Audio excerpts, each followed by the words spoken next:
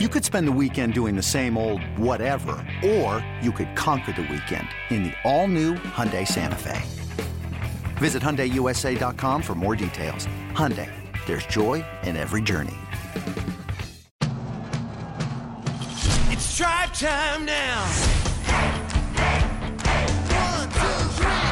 Welcome to Tribe Talk on the Cleveland Indians Radio Network. Tribe Talk is brought to you by Progressive, helping Indians fans save hundreds on car insurance.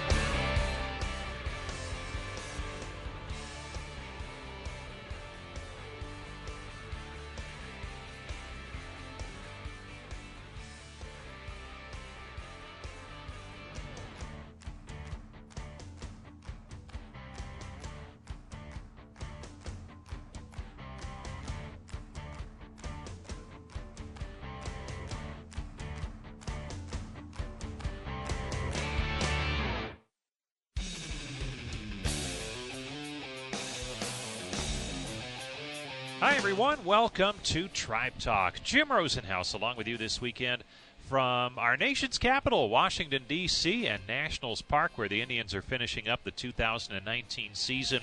The season, mathematically, in terms of postseason hopes, came to an end on Friday night as the Indians lost to the Nationals 8-2, coupled with a Tampa Bay victory north of the border in Toronto.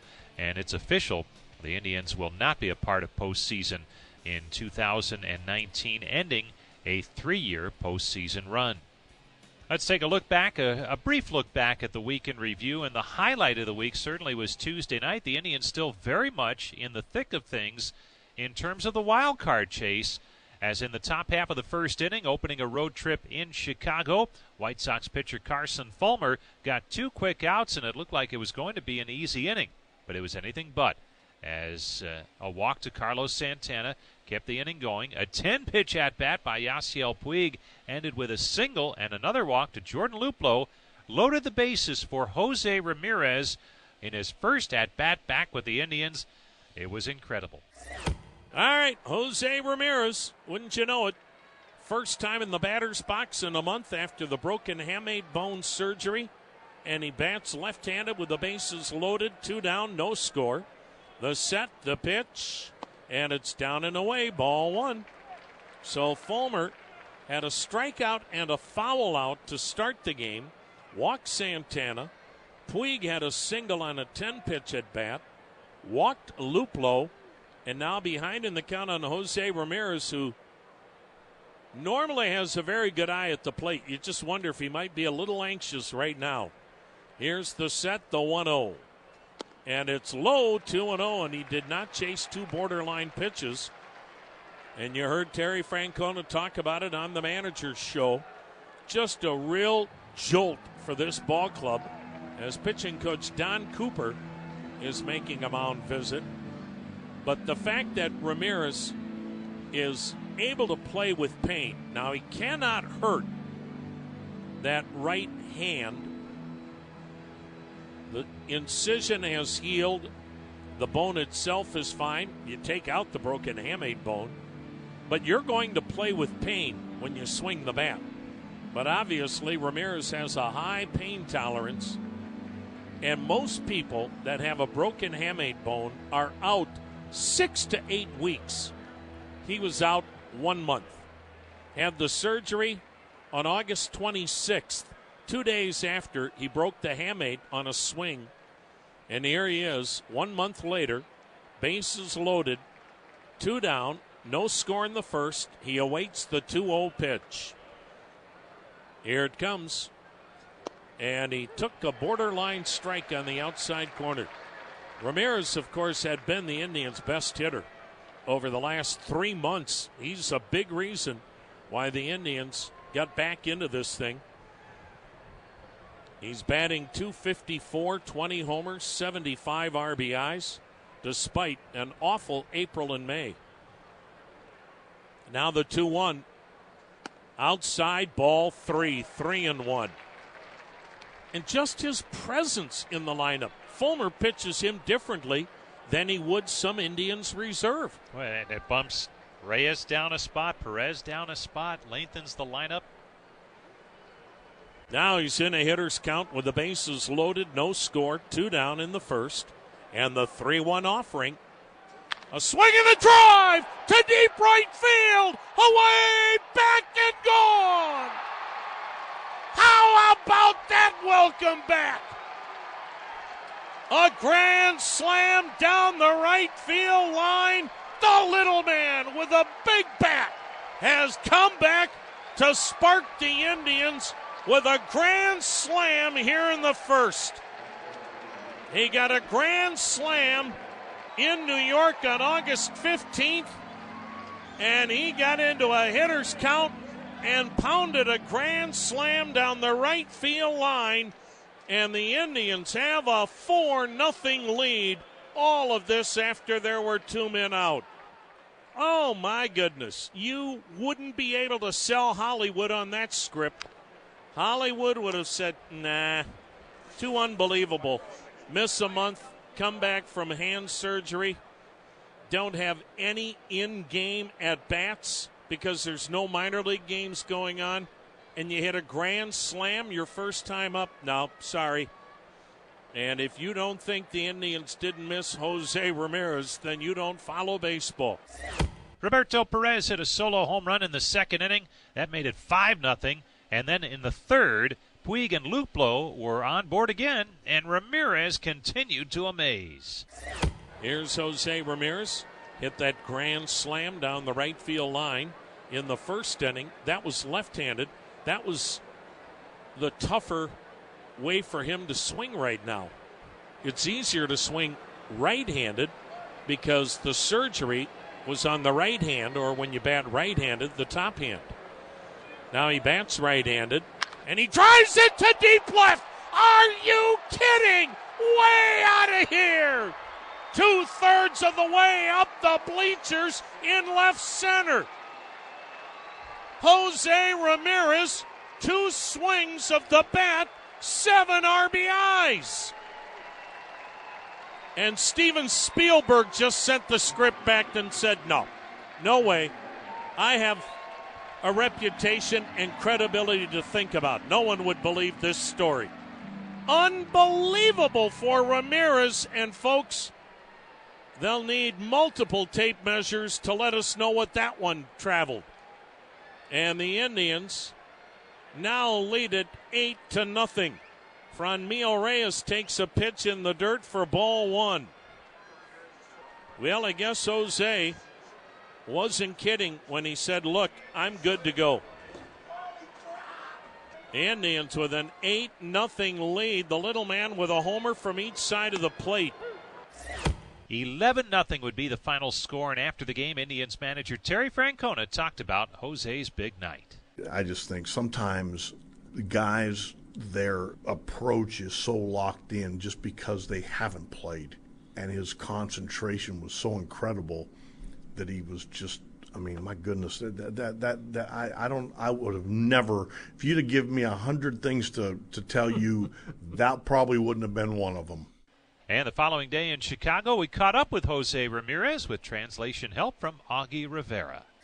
Jose, first off, just an incredible night last night in your return to the lineup. And I saw afterwards you kind of said you weren't surprised, but certainly it was surprising to a lot of people how you responded to your return to action. Why were you not surprised by the results that you had last night and what turned out to be a career game? Realmente, tú sabes, estaba bien enfocado, concentrado en lo que quería. I mean, I wasn't surprised because I was doing the same approach that I did before, trying to get my best pitch, make my best swing, trying to get locked in. And, those are results that I've been able to produce before, grand slams, helping my team. So it felt good to help me in that way, but not entirely surprised because that's what I prepared for, to perform in that way. And you mentioned preparation, having the chance to face minor league pitchers, Jeffrey Rodriguez on Saturday. How much did that help, especially considering they were going full speed and not just batting practice? Sí, realmente eso ayuda a uno porque uno estaba mirando, son pitchers que están aquí en Grandes Ligas y son buenos muchachos. It was really helpful to see all the repertoire. They always throw the changeup, the fastball, and everything, and they're like good, talented players. So, I mean, they're ready to compete against any other team. So it was really good to see them competing against me, and I think that was the key to be ready to go since the get-go. You come to the plate early on, and fans are doing the Jose chant in Chicago. Was that surprising, and how do you make that feel, or how did that make you feel coming to the plate when that's going on? Sí, eso me hace contento, me hace sentir bien y eso porque I gotta really give thanks to the fans because they always make us feel like welcome and supported whatever we play, and especially here, I felt like they were chanting my name, but not only to me but the whole team. So it was really nice to see them, especially on my first day back. And you mentioned the whole team. What was the reaction in the dugout when you got back after the Grand Slam? No, todo el mundo contento y eso, de que de la mano, tú sabes como yo vengo de una lesión y eso, contento y todo el mundo, wow, ¿cómo te sientes? It was great. We have a good chemistry there, so I think right when the celebration was, I was trying to remind everybody just to be nice and kind with their hand, because he's still recovering, so it was a good thing to just create another fun moment for the guys. All right, we'll finish with some fun stuff. Why do you yell at Puig? What's wrong with Puig? Que el más loco del equipo, un loco y un loco bueno, ¿sabes? Algo que es de chelcha. Por eso siempre le grito. I feel like he can be the craziest guy in the team, but the fun crazy, so he brings that craziness that we also need, and it's also fun to have him around. And I probably don't even need to ask, but what were the pitches you hit for the home runs? Home run pitch, It's a home run pitch. Jose, nice going last night. Great to see you back. Thank you. On Wednesday, the Indians fell, but would you believe Jose did it again? Here's the 3-2 pitch. Swung on, and there's a high fly ball to deep left. Oh, my. This one is way back there. Home run, Ramirez. Jose has done it again. Third home run in 2 nights since his return. And the Indians are on the board again. They creep closer. It's now Chicago 5, the Tribe 2. Number 23 on the year for Ramirez. Incredible return for Ramirez, but for the Indians, they lost on Wednesday, again on Thursday to the White Sox, and then were eliminated from postseason contention on Friday night in Washington. So a tough ending to a season where the Indians were close to staging quite the comeback in terms of their position in the standings from where they were in June, but they just did not have enough to close the deal in the end. And they will be without postseason this year for the first time since 2015. Stay tuned. We'll have more to come as Tribe Talk continues from Washington, D.C. after this timeout on the Cleveland Clinic Indians Radio Network. Welcome back to Sports View. Today's topic, who deserves to win big this season? My 2 cents, good drivers. That's why there's Snapshot from Progressive. Let's go to Rick for some confusing metaphors. Look, if you put a classically trained cellist in a garage band and you tell him to play filet mignon, I guarantee you, the meat on that burrito ain't gonna light the candle. Thanks for clarifying, Rick. If you're a good driver, there's no other way to say it. You deserve discounts with Snapshot. Progressive Casualty Insurance Company and Affiliates. Snapshot not available in California, North Carolina, or from all agents. Plesac into the motion. Here it comes. Check. Strike 3 called! 95 miles an hour on the outside corner. And he locks up Abreu. I don't know how you could be more impressive than what Zach Plesac has been in his first 2 major league starts. At historic Fenway in a downpour and 45 minutes from his hometown, pitching against the team he grew up rooting for, with half of the ballpark probably from Crown Point, Indiana today. Wow, what a keeper in Zach Plesac. Welcome back to Tribe Talk. Jim Rosenhaus back with you from Nationals Park in Washington, D.C., where the Indians and the Nationals are concluding the 2019 regular season. And in this segment of our show, we visit with Zach Plesac, who got the start on Friday night right here in Washington and pitched really well over 5 innings before being pinch hit for. He allowed just 2 runs on 6 hits and left in a tie game. And we caught up with him in advance of his start on Friday, and he talked about that opportunity to pitch in meaningful games late in the season. Yeah, I'm super excited to be pitching one of these games that coming down to the wire, is vital. We need to win as many as we can going into this last stretch of 4 games we have. So, it's super exciting. I'm looking forward to it. It's another game to me that I'm prepared for and be ready to execute. Yeah, I know you like to look forward to that next start and not necessarily back too far, but when you think about where you've come this season in spring training, not even in Major League camp, could you have ever imagined pitching in a game like this late in the year? I can't say I could see that happening from where we were in spring training. There's always that that voice in my head, knowing that I was prepared and ready to take on anything that came my way. I just am blessed to be in this position right now and to be looking up and see our winning record and to be fighting for a playoff spot. It's always fun to be doing that. It's just an exciting time for us and exciting time for me.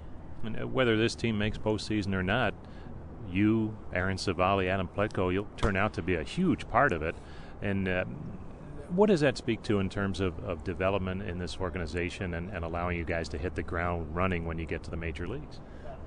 I think, you even look back for a few years and you can just see how dominant and successful the pitching staff has been in our organization. And a lot of the guys who came up through this organization are still with us and, we're having success. I think it says everything about what we're doing organizationally to develop guys, like myself coming in and learning certain things that, that can better you in the long run. So it's just, amazing. I can't say enough good things about our coordinators and player development staff because, without them, obviously I wouldn't even be close to where I'm at right now. And to be in this position is all because of them.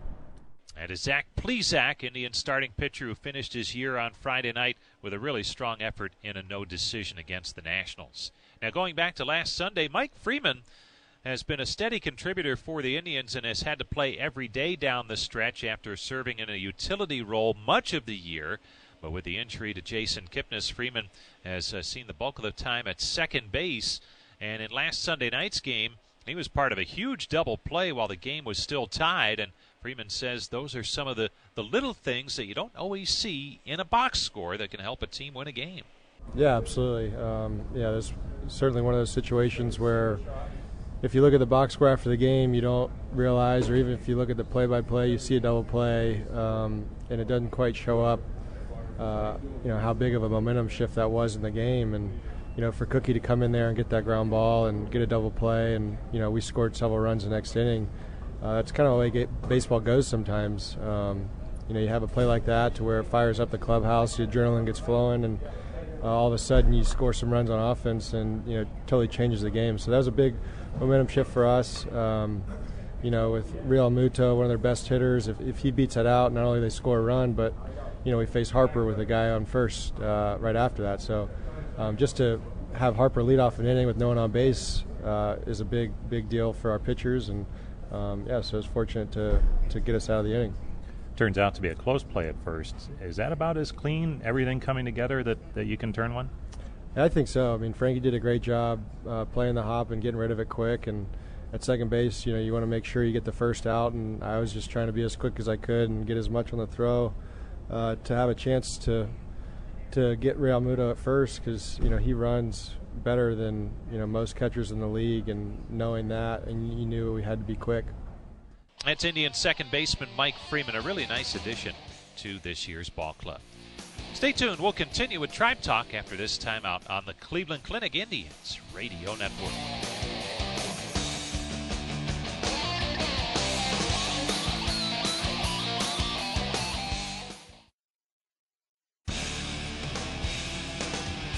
Now the set, now the pitch. Allen drives one to deep right. Down the line it goes. Gone! We are tied on Greg Allen's first home run of the year. Welcome back to Tribe Talk. Jim Rosenhaus back with you from Nationals Park in Washington, D.C., our nation's capital. And don't forget, you can listen to Tribe Talk each week on the Indians Radio Network. Also catch it online at Indians.com, archived editions there, and as a podcast on Apple iTunes and the iHeartRadio app. Now, the Indians AAA ball club, Columbus, won another championship. The International League champion Columbus Clippers once again. That has a familiar ring to it. They are multi-time winners in the International League, and their manager, Tony Manzolino, did a great job, and we had a chance to visit with him on the Indians' last homestand. And he says with all of the players that were sent to the big club and then to win a championship, well, it was quite a year for the Clippers. Yeah, it's funny, like as the season goes on, you find yourself, as soon as our games are over, walking in the clubhouse and looking at our phones, all the coaches, all the staff, looking at our phones and seeing what the players did in Cleveland that night. And, when guys that came through Columbus had a good night in Cleveland, if we lost a tough game or something like that, it kind of eased things for us in the coaches room that night because of the pride that we as a staff take in, players performing up here, where it ultimately does matter. But, man, it was great winning our league title. But the bigger thing for us as a AAA staff is that the players get to Cleveland and help these guys win. Numerous players who spent some time in Columbus and then contributed up here just say the environment there was perfect for them to get what they needed to get done down there, to get back to the major leagues or to the major leagues for the first time. When does that start for you, and what are some of the things that you do down there to make it a good environment for them? Well, it probably starts in spring training with our staff down there. Rigo Beltran, Andy Tracy, Kyle Hudson, Scott Nealon, Jeremy Heller, all of us, and Gunnar Wilhelmy, all of us kind of sitting down, having a couple dinners in spring training, kind of discussing what we want the environment to be like and what's important to us. And the resounding thing that came from the group was that, we have to allow the players to take ownership of their careers at that level as much as possible. I think when you're in the younger levels, it's a very structured environment that's very much structured for a group.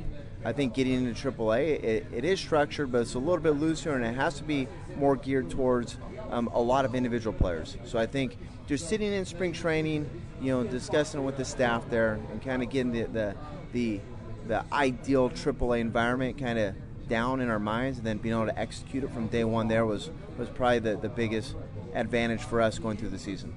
And this being your first season managing at that level, after managing at some of the lower levels that you talked about, how tough was it to come up with that ideal environment? Man, I think the more questions you ask, you get a lot of information, you can figure some things out. So pretty fortunate to have some really good people in our organization, guys in uniform, guys out of uniform. Really, really a great organization full of great people that can give you as much advice as you want. And I think from there it's just listening to all the information, listening to all the advice, and trying to make sense of it. Partnering with the players, talking to them, presenting things to them, getting their thoughts, and then, from there just kind of setting a standard and, just trying to be consistent with it every day. Joined by Columbus Clippers manager Tony Manzolino on our weekly Farm Report. The Clippers, the International League champions, and sent a slew of players to the major leagues. Take us inside. Oscar Mercado, Zach Plesac, Yu Chang all went to the major leagues for the first time. Explain to us what happens when you get the phone call from the front office here that, hey, this guy needs to come up. What happens next, and how big a part of your job and satisfying a part of your job is that to tell a kid he's going up for the first time? Well, I usually get the phone call from Carter Hawkins, our assistant GM. He'll give me a call and let us know that the process has started. Just kind of any thoughts on this guy, player X might be going up in the next day or so. Do you have any thoughts, things we need to know? From there, the wheels are in motion. And usually after the game or before the game the next day, Carter will call and kind of firm it up and, let us know to go ahead, take the kid out of the lineup, get travel set up and make the move. From there it is getting the player in the room. Sometimes you're somewhere where you're not going to get him in a room. For Oscar, he was on a golf course. Plesac, we got in the room. Yu Chang, we got in the room. And just trying to have some fun with him, man. Try to make it memorable for the guy. Especially when it's their first time. Maybe make a joke out of it, however you want to do it. Sometimes you don't really have the opportunity to do that, but if you can mess around with the guy and make it a little bit fun and memorable, it's an even better moment for the guy. So what's great, we try to get in the other staff members. If it's a hitter, get the hitting coach, Andy Tracy, and our pitcher, Rigo Beltran. If it's a guy that, is working with our strength coach a ton, our trainer a ton, we'll get them in there as well and let everybody kind of enjoy the look on the kid's face. Maybe it'd be a smile, maybe it'd be tears, but kind of enjoy it collectively because, ultimately that is what development in the minor leagues is. Whether you are with our team in Arizona or you're with the team in Columbus, the collective goal is to get them to the big leagues. And how different is it for someone, say a Ryan Flaherty, who spent the whole season in the minor leagues after a long time in the big leagues? What's it like to send him back here this September? Man, it's interesting. For a guy that had 7 years service time, that one was probably as satisfying as other guys just because, you see a guy that's given his heart and soul to the game for so long. And, in a nutshell, he couldn't get a big league job this year, for whatever reason. So, he was having to fight the demons at AAA every single day. And, kind of what he was looking for in his career and where he was going from there. And it's something that a lot of veterans go through. And to see him, be as professional as you can possibly be with our younger players, with our clubhouse, to see him perform at an incredibly high level, as good as anybody we had that was there the whole year in Columbus, and then to see him get rewarded at the end of the year was pretty satisfying, just as much as it is for the younger guys you tend to spend a lot of time with. So to bring it full circle and talk about the title, the International League Championship, the Indians have been fortunate enough to clinch some division crowns and have some runs in the postseason with the celebrations. What's it like winning the AAA title, or not the AAA title, but the International League title, especially with a group of players that might be different, completely different from what you started the year with? It's fun. It's a unique level. It's a very complex level because the roster is constantly changing. So I'll be honest, sitting there in the middle of August as we were getting ready to make our run at this thing, you're looking around the room, and there were, I think, out of the original 27 we broke camp with, I think it was 7 or 8 were actually in that room. So you're looking around and trying to figure out how engaged the players are at that point, because the reality is for some guys, you go to the minor league playoffs or the AAA playoffs. For some guys, it might be going up during that time. It might be costing them service time and major league money. So it's something you got to kind of balance and be sensitive to. For some guys, they want to go home. They're not connected to that team. It's a very strange environment. Now, I'll tell you, the Adam Rosales of the world, the Mitch Talbots of the world, the Deanna Navarros of the world, Lavarnaway showed up. He was with us down the stretch. The veteran guys that we had were unbelievable. I mean, they were on the top steps screaming, from game one for us, all the way through the end. And I think the fact that we had those guys, those personalities there, providing the leadership that they did, it kind of pushed the younger guys in the right direction, and certainly carried as much weight in us winning that thing as it did the guys that were hitting the 3-run homers during the playoffs. Well, it's a great accomplishment. What the AAA club has meant as a backbone for the Indians this season, it's why they're where they are. And certainly to win a title, that's icing on the cake, I'm sure. Tony, thanks a lot for coming by. Appreciate it. I appreciate it. Thank you. That's Tony Manzolino, a manager of the Indians AAA ball club, the Columbus Clippers. Really great work, because that is not an easy position, perhaps the most difficult of any level of the minor league system. Stay tuned. We'll have a final segment after this short break on the Cleveland Clinic Indians Radio Network.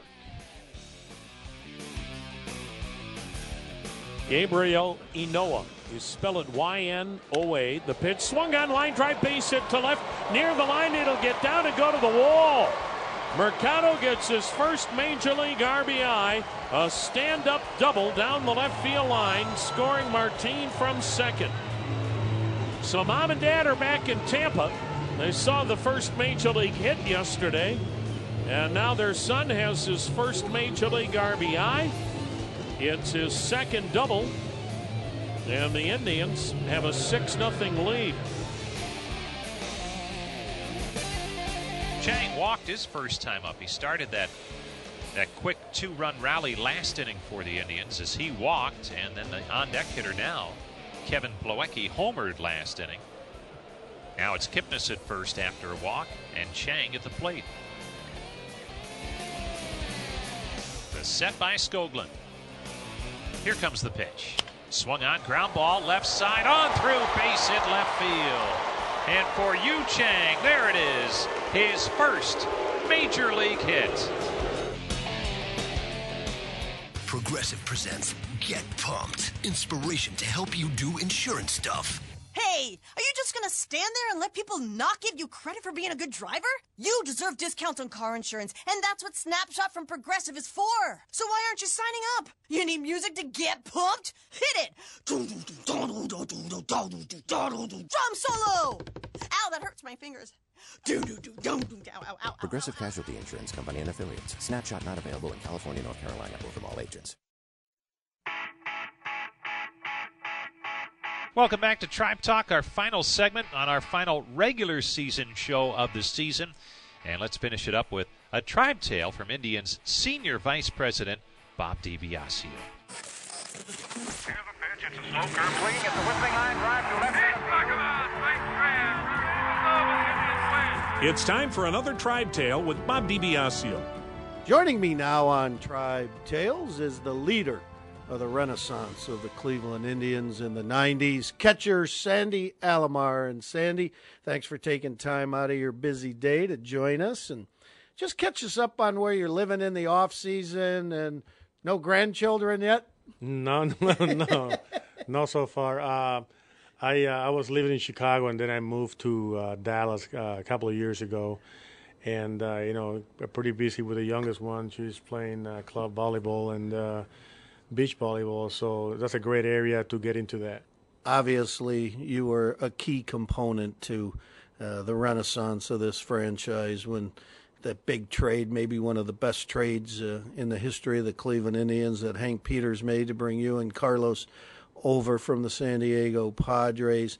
You're one of the guys that I always look to because you played at Cleveland Stadium and then you moved into this beautiful ballpark. So just overall, your general sense of that time when you came to Cleveland, playing at Cleveland Stadium and knowing that something fun was in the future. Well, Bobby, when I got that call that I was traded to the Cleveland Indians, that was kind of like a blessing to get an opportunity to come to a major league team that's going to give you a chance to play in a position every single day. I came here, my father said, hey, man, Cleveland, they're looking to rebuild. It's a great opportunity for you to go out there and show your abilities. And sure enough, I came here, playing in the All Stadium. My focus was always do out there, do my best, and help the organization do the best they could, be the best they could. And, man, this came out slowly, but it was built pretty well.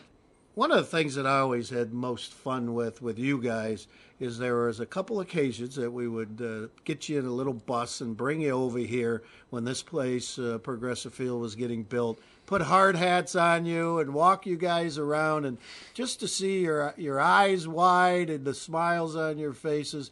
That was a pretty cool transformation for everybody involved in the organization. Yeah, everybody was anxious to play, to have an opportunity to play in this stadium. And like you say, I think I came here 3 or 4 times when I wasn't even supposed to come here.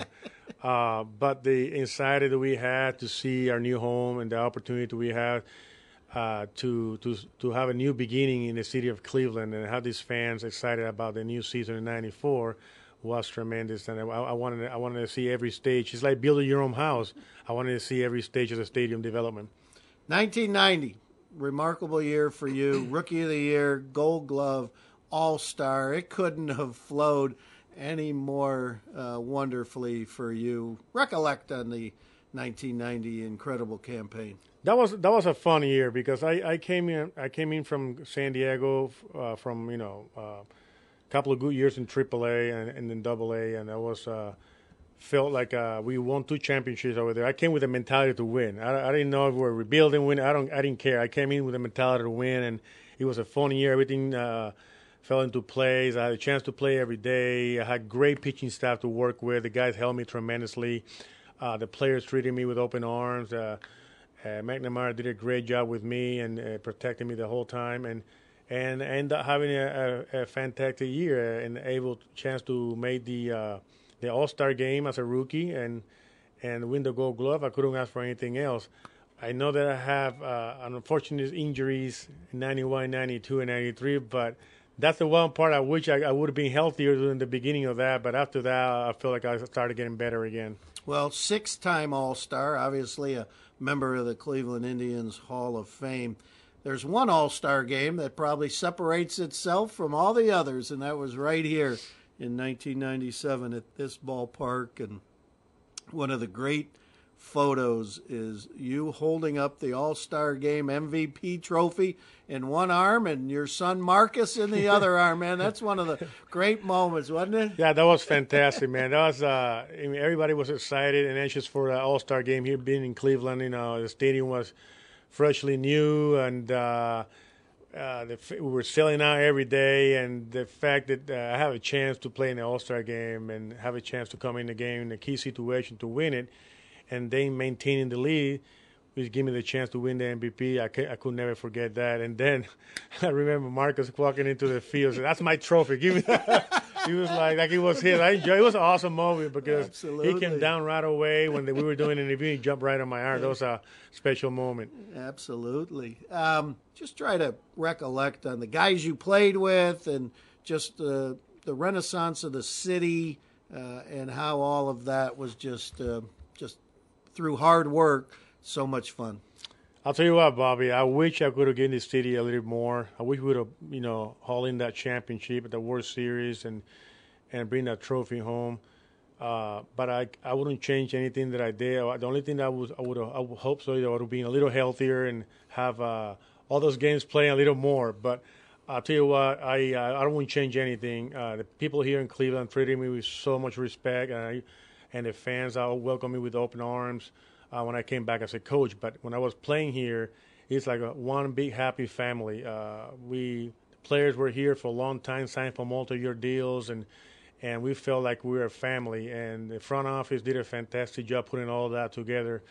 And I couldn't ask for more, a better thrill to be a Cleveland Indians. To this day, right now that I'm coaching, I'll tell you right now that when Mark Shapiro called me to see if I want to be part of the staff, I say, I couldn't even believe it. I say, heck yeah, man, I'm going to Cleveland. So I feel like this is my home. I would like to finish my coaching career here and hopefully, holding a World Series championship. Well, I don't think we say it enough, but thank you for all that you've meant to the Cleveland Indians organization. And on behalf of Tribe fans everywhere, we wish you and yours the very best. Well, thank you very much, Bobby. Same here. Sandy Alomar Jr., our latest Tribe Tale.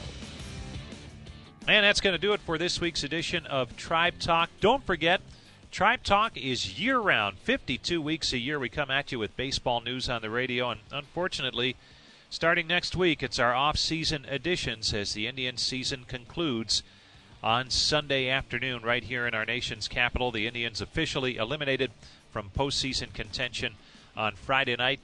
And for them, a bitter disappointment as they really, heading into the final week of the season, felt they had a great opportunity at reaching the wild card game. And who knows what would happen from there, but they did not get that chance to do it this season. So until next week, I want to thank Brian Matze for his help in putting together our show, as always, each week. We'll join you next week from back home in Cleveland. This is Jim Rosenhaus reminding you that you've been listening to Tribe Talk on the Cleveland Clinic Indians Radio Network.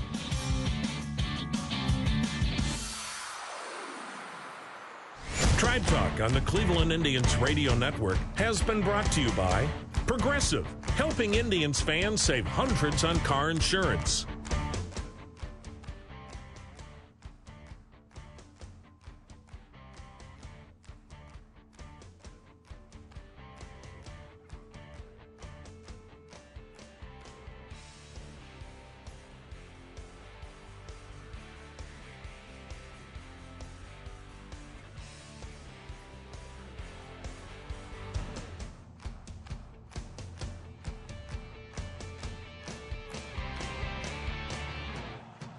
Hey, Rob Bradford here. You guys know I'm always up for a good MVP story, and one of the best stories is Wasabi Technology. Wasabi is the world's hottest cloud storage company, and it's become the go-to provider for professional and collegiate sports teams, including 20 Major League Baseball teams like the Red Sox and NHL teams like the Bruins and Vancouver Canucks. Even the Liverpool Football Club is getting in on the Wasabi action. So, why is Wasabi the MVP? Well, Wasabi was purpose-built to free businesses from skyrocketing storage costs and unpredictable transaction fees that the Amazons of the world are charging. In fact, Wasabi is up to 80% less than those hyperscalers and doesn't charge a cent for businesses to access their data. From Wasabi's AI-enabled intelligent media storage, Wasabi Air, to the industry's only cloud storage service with triple protection against cyber criminals, data deletion, and ransomware, Wasabi's taken the lead in driving innovation in data storage and helping sports teams